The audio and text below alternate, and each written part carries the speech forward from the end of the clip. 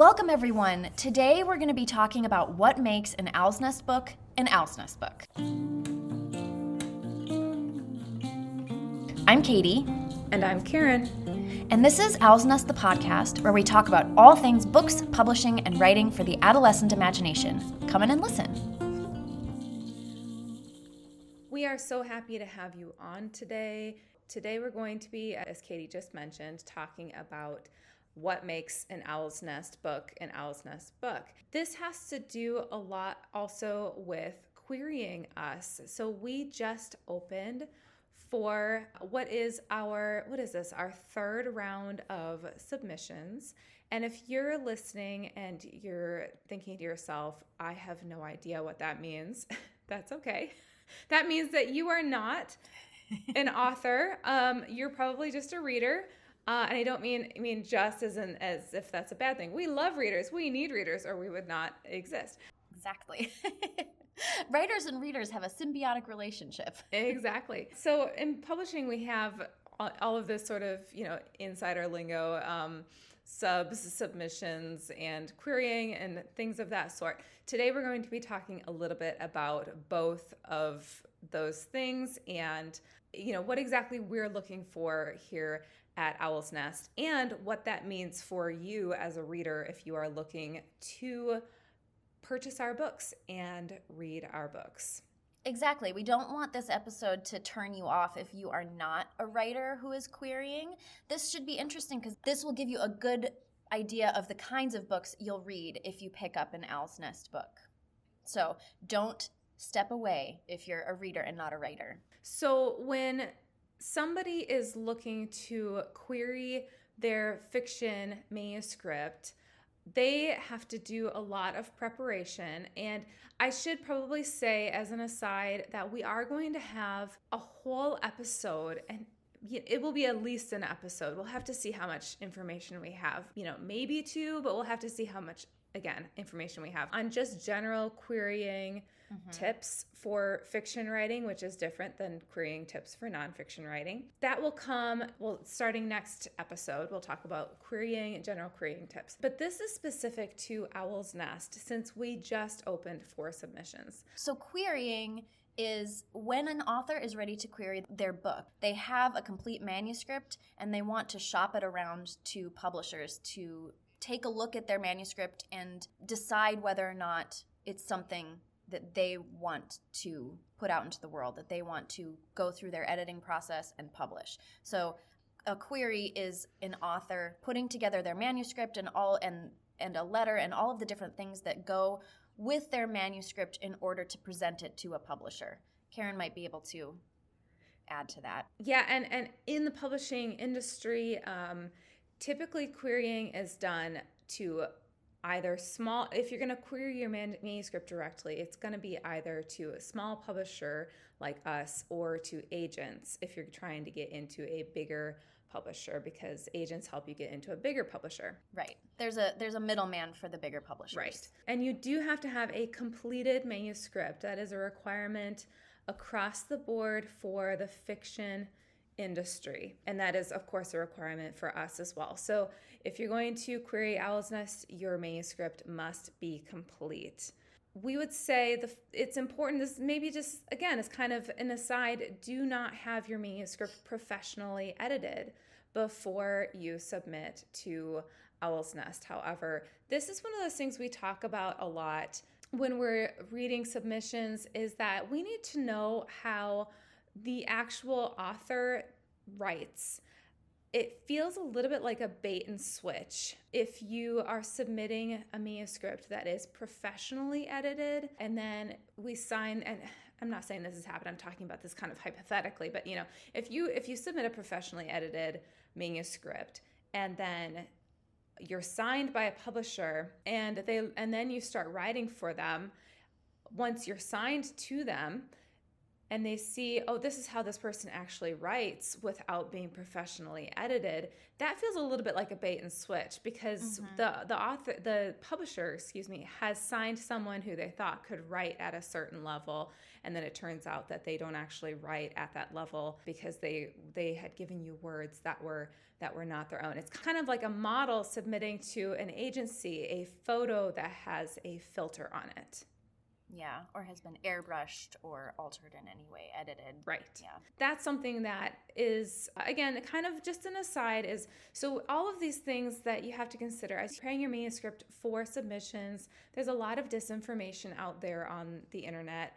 A lot of editors out there who will say, hire me to, polish your manuscript before you start querying it. A lot of people tell you lots of things, and it's hard when you're an amateur writer, when you just want to start the process of getting published. How do I know what to do? Well, this is one of those things. Do not have your manuscript professionally edited before submitting to Owl's Nest. Again, this is something that could just go in the general query tips episode as well. Don't have your manuscript professionally edited before submitting anywhere, because any agent, any professional publishing house does not want that, because they're going to provide those services for you and they're not going to charge you for them. Right. And they really want to get a sense of what you write like, what your writing is like, because they want to know what level or what kind of editing they're going to want to do on your manuscript. Exactly. And what you're capable of. The next thing that I would say here is we want to see in all of the queries to Owl's Nest that you have followed our submission instructions. And we're not going to go over what those submission instructions are, but they are on our website on the submission page. So if you're considering submitting to us, be sure to look at our submissions page. And also it's a good idea to look over our FAQ page as well, which is linked on the submissions page. We always kind of laugh that you'd be surprised how many people don't follow instructions. And we're not talking about making mistakes. Everybody makes a mistake or misses something here and there. And I have all the grace and sympathy for this, because I have queried many times successfully and unsuccessfully, and I know how tired people get and how mistakes are made. But we're talking about people who just wildly disregard submission instructions. Right. Like, it's very clear that they didn't read the instructions, or they just didn't care to follow directions. Yes. So be sure to take a look at our submission instructions if you're going to do that. Okay, let's get into some more of, and some of the stuff that's a little bit more meaty about what makes an Owl's Nest book an Owl's Nest book, because all of that stuff is just kind of the mechanics of it. I don't know, what would you say? A better word than mechanics, Katie. That stuff is true across the board. It is. Like, that's not only Owl's Nest.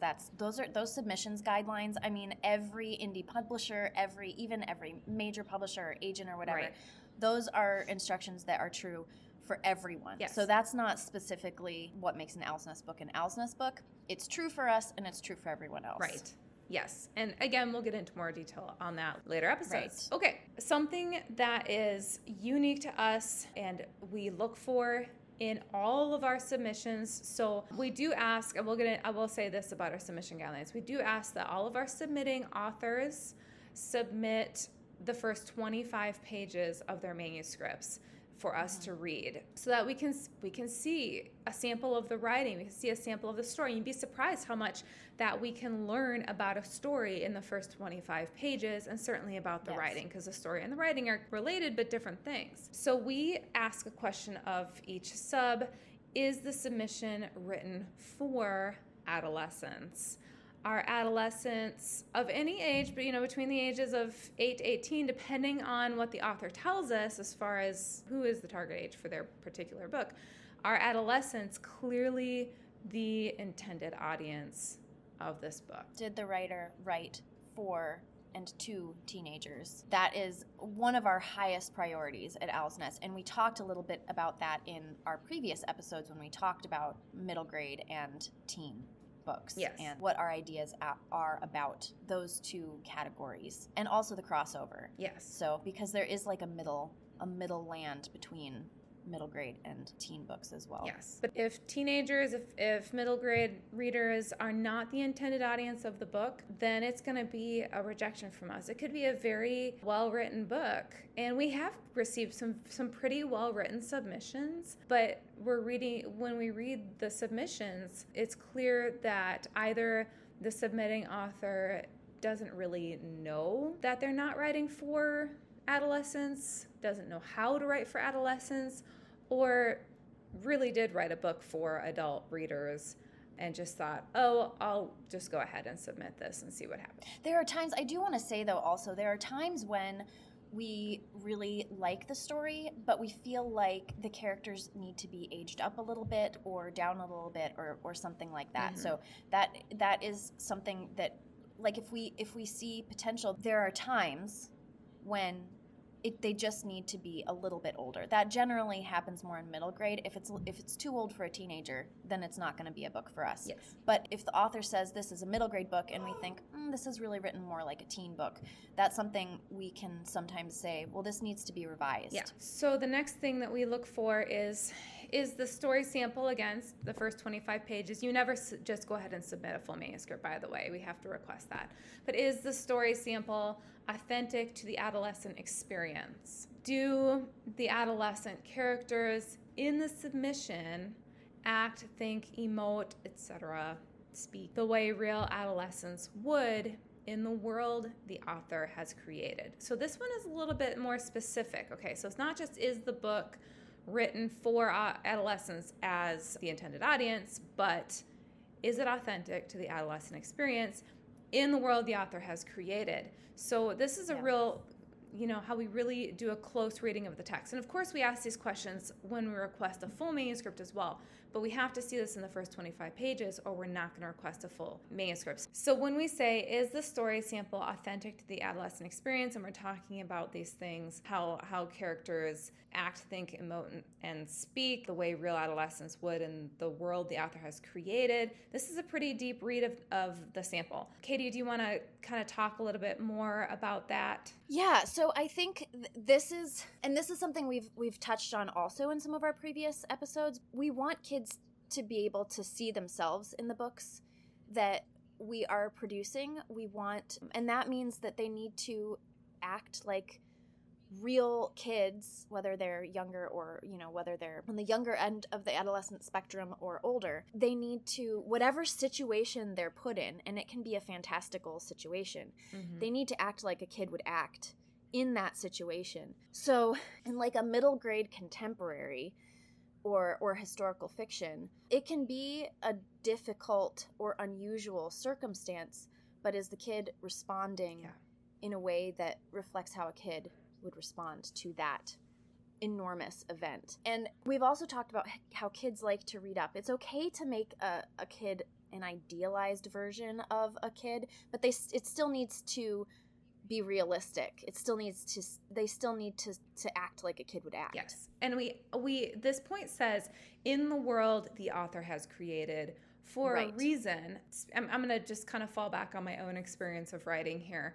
I've written a Portal fantasy series, which means I wrote a series about kids from our world who went into a fantasy world, which is very kind of medievally, right? Which, as fantasy tends to be. When you have teenager and they meet young people kind of their own age in that other world, well, the teenagers in the other world act the way they would living in that world. They act much more kind of grown up than the teens from our world, because the teens from our world, they're learning new things. They're stumbling into this new world, and they act the way that kids and teens from our world would, at encountering new experiences and not inherently knowing things like how to sword fight or battle and do things with magic and whatnot. And so they're having these kind of very natural reactions to big, strange things. And that's what we want to see in an Owl's Nest book is, if you have a young kid who goes into battle for the first time and kills someone, just to take something that happens often in like a fantasy scenario.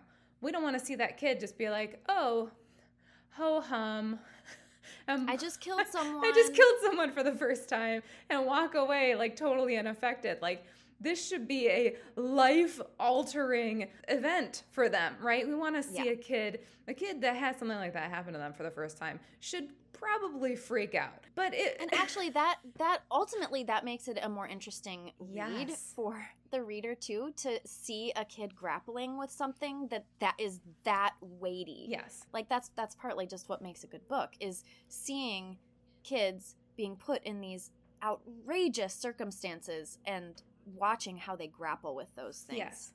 But, conversely, if it's a buddy friendship story where they've palled up with somebody who lives in the world and grew up battling creatures, that kid might be totally unfazed by being in battle and killing some creature and be like, dude, why are you upset by this? Because I kill 5 of these a week.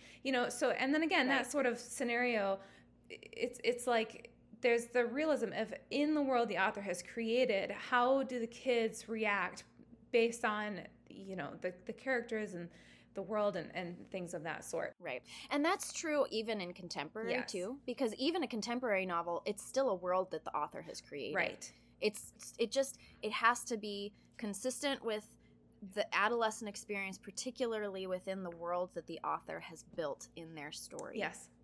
The kids have to act like real kids. The teens have to act like real teens. They have to respond the way that real kids and teens would respond.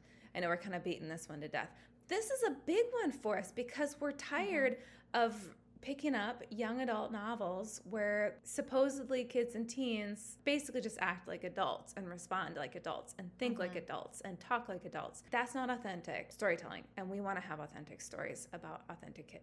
It is. It's huge. But moving on, because we actually probably could spend an entire episode just talking about that, and maybe we will sometime. And that's a big reason why we do reject a lot of manuscripts, though. It's just not authentic. But next, we also are looking for, this ties again, like all of these sort of feed into the next. Or we're asking ourselves the question, does this book seem like the main conflict of this story is going to be driven by the adolescent characters? Whatever their needs are, their motivations, their desires, etc. Is that what is driving the conflict? Yes. And this one is a little bit... So the way we have this phrased, as we're looking at the subs, which again is the first 25 pages, is, does it seem like this is going to happen? When we're looking at full manuscripts, which again, we don't request a whole lot of full manuscripts, but when we look at full manuscripts, we need to see this actually bear out, actually happen in the book.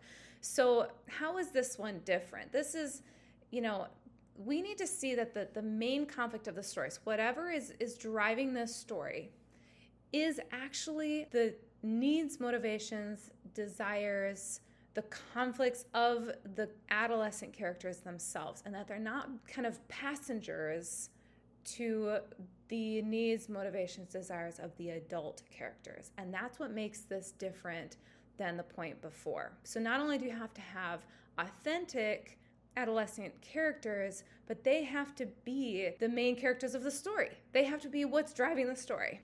There are kids' books where there are adult main characters that play a vital role in the story, but they're not the ones driving the story. I mean, I think of even classics like Anne of Green Gables. Clearly a kid's book, and adults do play an important role in the story, but the story isn't focused in Anne of Green Gables on Matthew and Marilla. Right. Can they be a huge, important part of the story? Would the story be the same without them? No, you have to have Matthew and Marilla, but the story is driven by Anne. Yes, and imagine how different that book would be, the tone, the voice, everything about it, if Marilla was the main character, if the main conflict of the story was driven by Marilla's needs, Marilla's motivations, Marilla's desires. Yes. It would, even if the, basically the same interactions happened, basically the same, dialogue, basically all of that was the same, but you just kind of made those slight changes so that she was the main character and everything was driven by her, and added some scenes that were different, it would be the whole thing would be a tragedy. Like, it would be a totally different story. Yes, totally different. And not for kids. Not for kids. That's a big one as well. Although sometimes more difficult to kind of figure out. Sometimes that's one that we can't really identify until we read a full manuscript, and so we'll have a sample and we'll request a full, and then when we are reading the full, we'll see, oh, the kids kind of just end up being props here. We also look to see, is the story sample's voice authentic to the adolescent experience, or how adolescents might process the narrator of this particular story. Again, this one is, especially if you're not a writer, you might be kind of scratching your head and thinking, how is this different than what you've said before? Stories can be written with all sorts of different points of view and kind of narratorial voices. If it's not authentically the adolescent experience, and if it's not really driven by the adolescent characters, this one is probably going to fail too, but not always. Sometimes it's like, sure, this is an adolescent experience, and sure, that's driven by adolescent conflict, but there's something in the voice. Like maybe it's supposed to be a, close first person narrative, but the voice is stilted, and the way the author has written it just doesn't read like a true interior voice of the teen character, that they're telling us the character is supposed to be a way that the character actually isn't, based on how we're getting the interior monologue. How else might you say that, Katie? Sometimes it's easier to think about this if you give yourself an example of a book where it has, like, a child is a main character, but it's meant for adults, and the internal voice is really still more adult. Like, I'm thinking there's a really famous book. It's a mystery book, and it's called The Incident of the Dog in the Nighttime, or something like that. And the main character is a child. And it's told, I'm pretty sure, in the voice of a child, but it really isn't. And that's why it's not categorized as a book for children. It's a book for adults, even though the main character is a child. So I think sometimes it's helpful to just know of an example that doesn't do this. Okay, yeah. Because maybe I'm confusing the issue, because in that case, like, it really wasn't written for children. It really was written for adults, even though the main character is a child. But it is helpful in terms of distinguishing what we mean by voice, and what we mean when we say we're not looking for that. Yes. We are looking for a voice that is a child's voice. And so that when the reader reads it, they recognize, once again, a child will recognize themselves in the voice of the narrator. And it's kind of a hard one to talk about, because sometimes it's more of an intuitive one when we're reading it, and we're thinking, you just kind of know it when you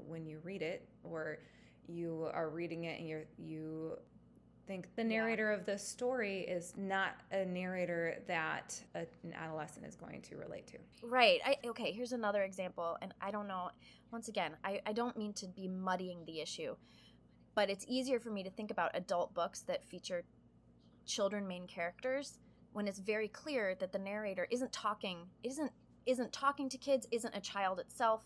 So I think of, like, one of my all-time favorite books, Peace Like a River. The narrator in that book is a man in his middle ages who is recalling his childhood. So the whole book is him as a kid and recalling this one sort of incident over the course of a short period in his childhood.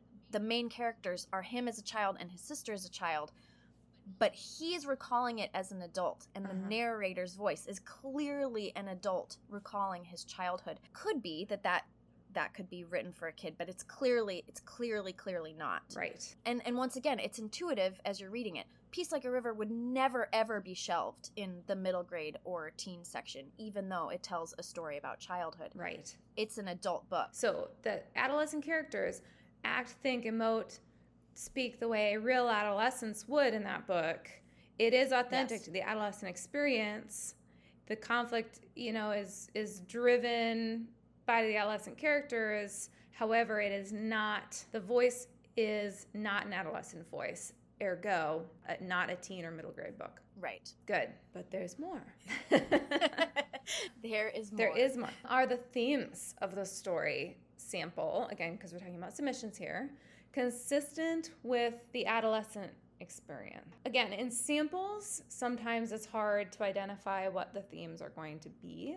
So we just are kind of doing our best when we're looking at the first 25 pages to identify what this might end up being. It's easier to see what the themes are. Should be themes that emerge in a full manuscript. And that's often why in a full manuscript, when we get a full sense of what the themes are, we can more easily say these themes are consistent or are not consistent with the adolescent experience. Yes. And for us, is it something that we can work through with the writer to shift those themes so that they're adolescent, or is it so far away from the adolescent experience that, you know, this is not for us? Right.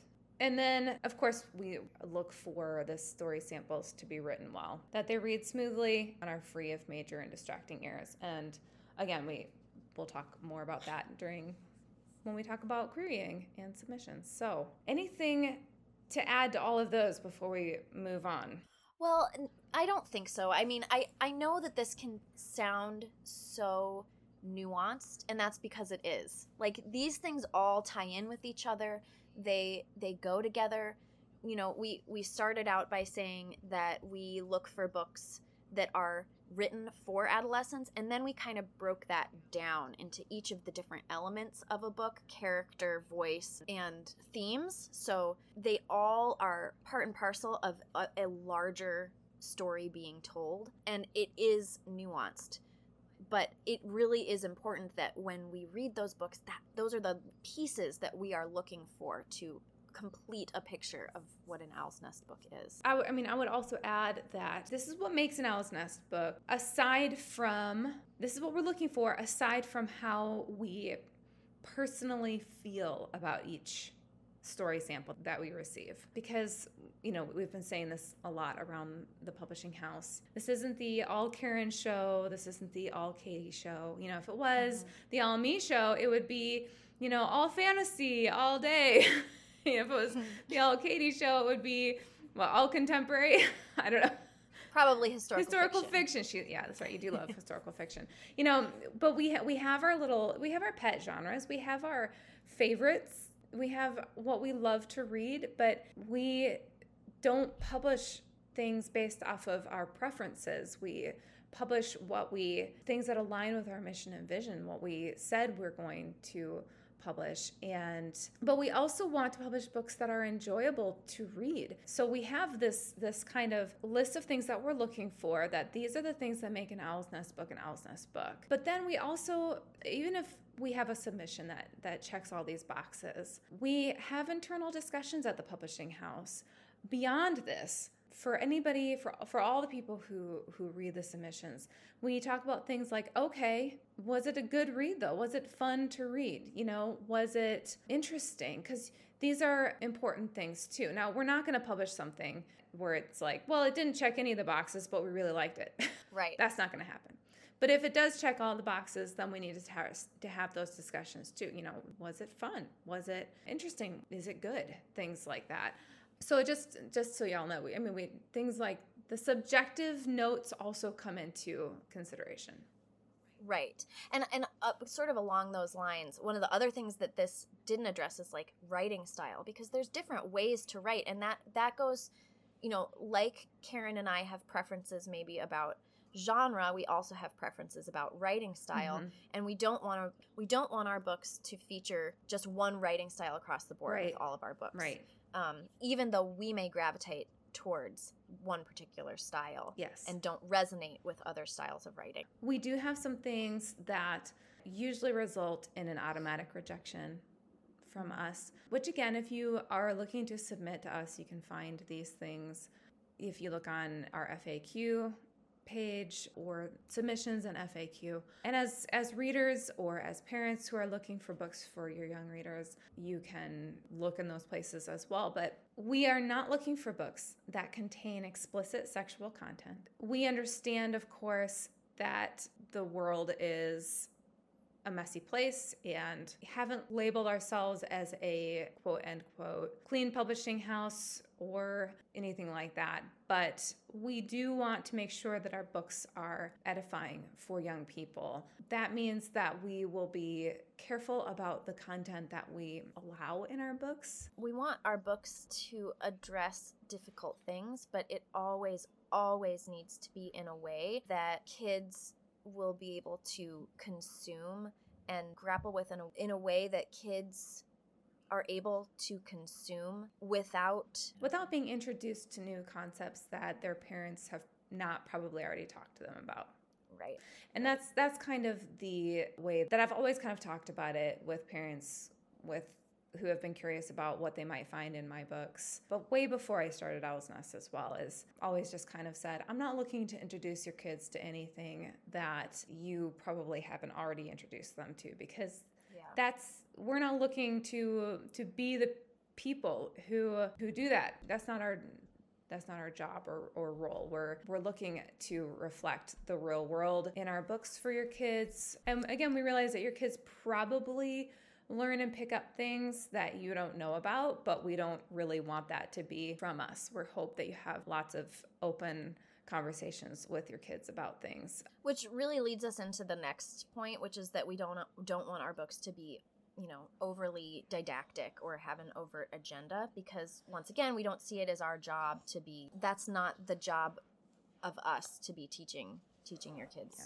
We're not an educational press. So we're not an educational press. Yeah, and we mean an agenda really of any sort. So we're not proselytizing for anything in particular. We have some books out already that contain religion and talk about mental health and things like that, but not in any sort of agenda way. It's just, this is what the author believes, so it's in the book, not in we're trying to teach your child something. That is, if we receive a submission where it seems like everything in it is a heavily cloaked metaphor, let me put it that way.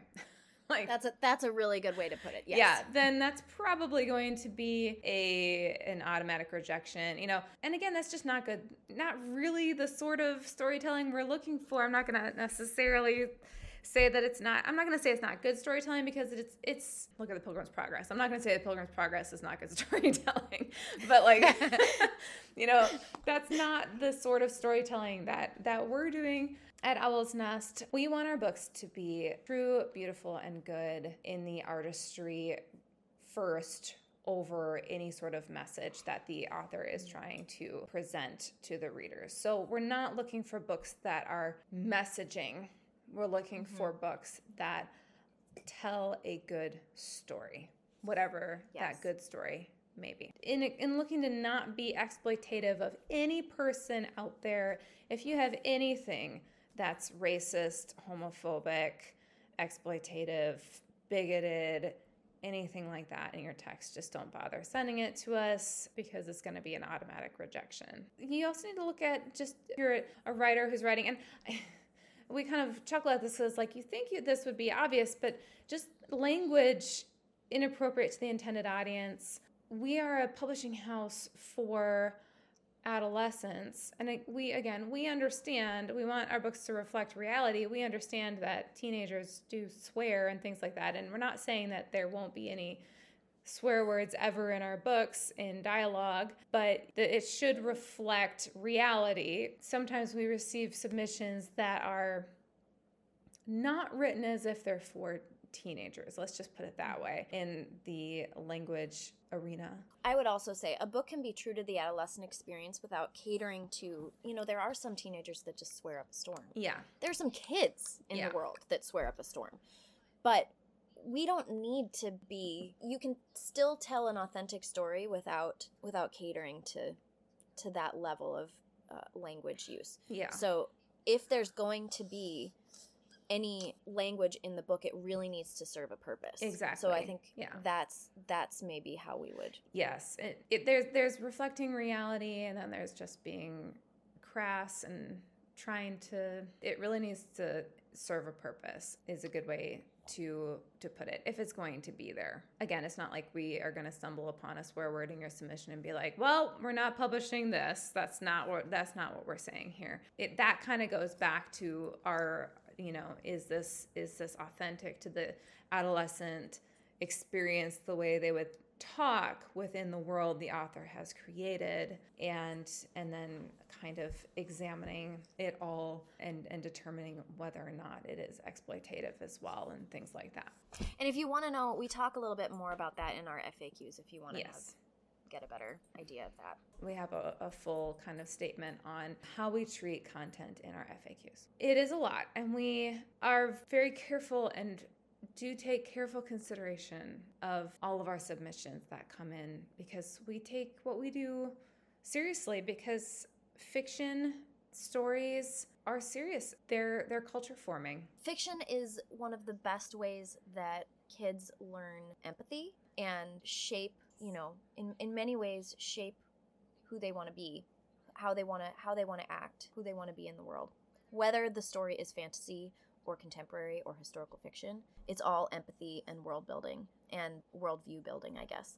And so we do take it seriously. We take what we do very seriously. So we hope that we can build trust between our publishing house and our readers and parents and educators. And we hope that if you're considering submitting a manuscript to us, we haven't just scared you off. We welcome submissions, and again, we do read them all. We would love to take a look at yours if you're ready to submit. Yes, absolutely. Let us know if you have any questions. If you are a submitting author, there is a button on the website where you can submit submission questions specifically on the submissions page. Thank you for listening to this episode of Owl's Nest, the podcast. And thanks, as always, to our producer, Ali Castaldo, and to Wilder Adkins for our music. Be sure to check him out on Spotify. And also remember to rate and review us. And you can find us anywhere you listen to podcasts. We hope you come back again. And we also hope you enjoyed hearing Karen and I talk a little bit more about the behind the scenes of what we look for in an Owl's Nest book. So thank you for listening, and until next time.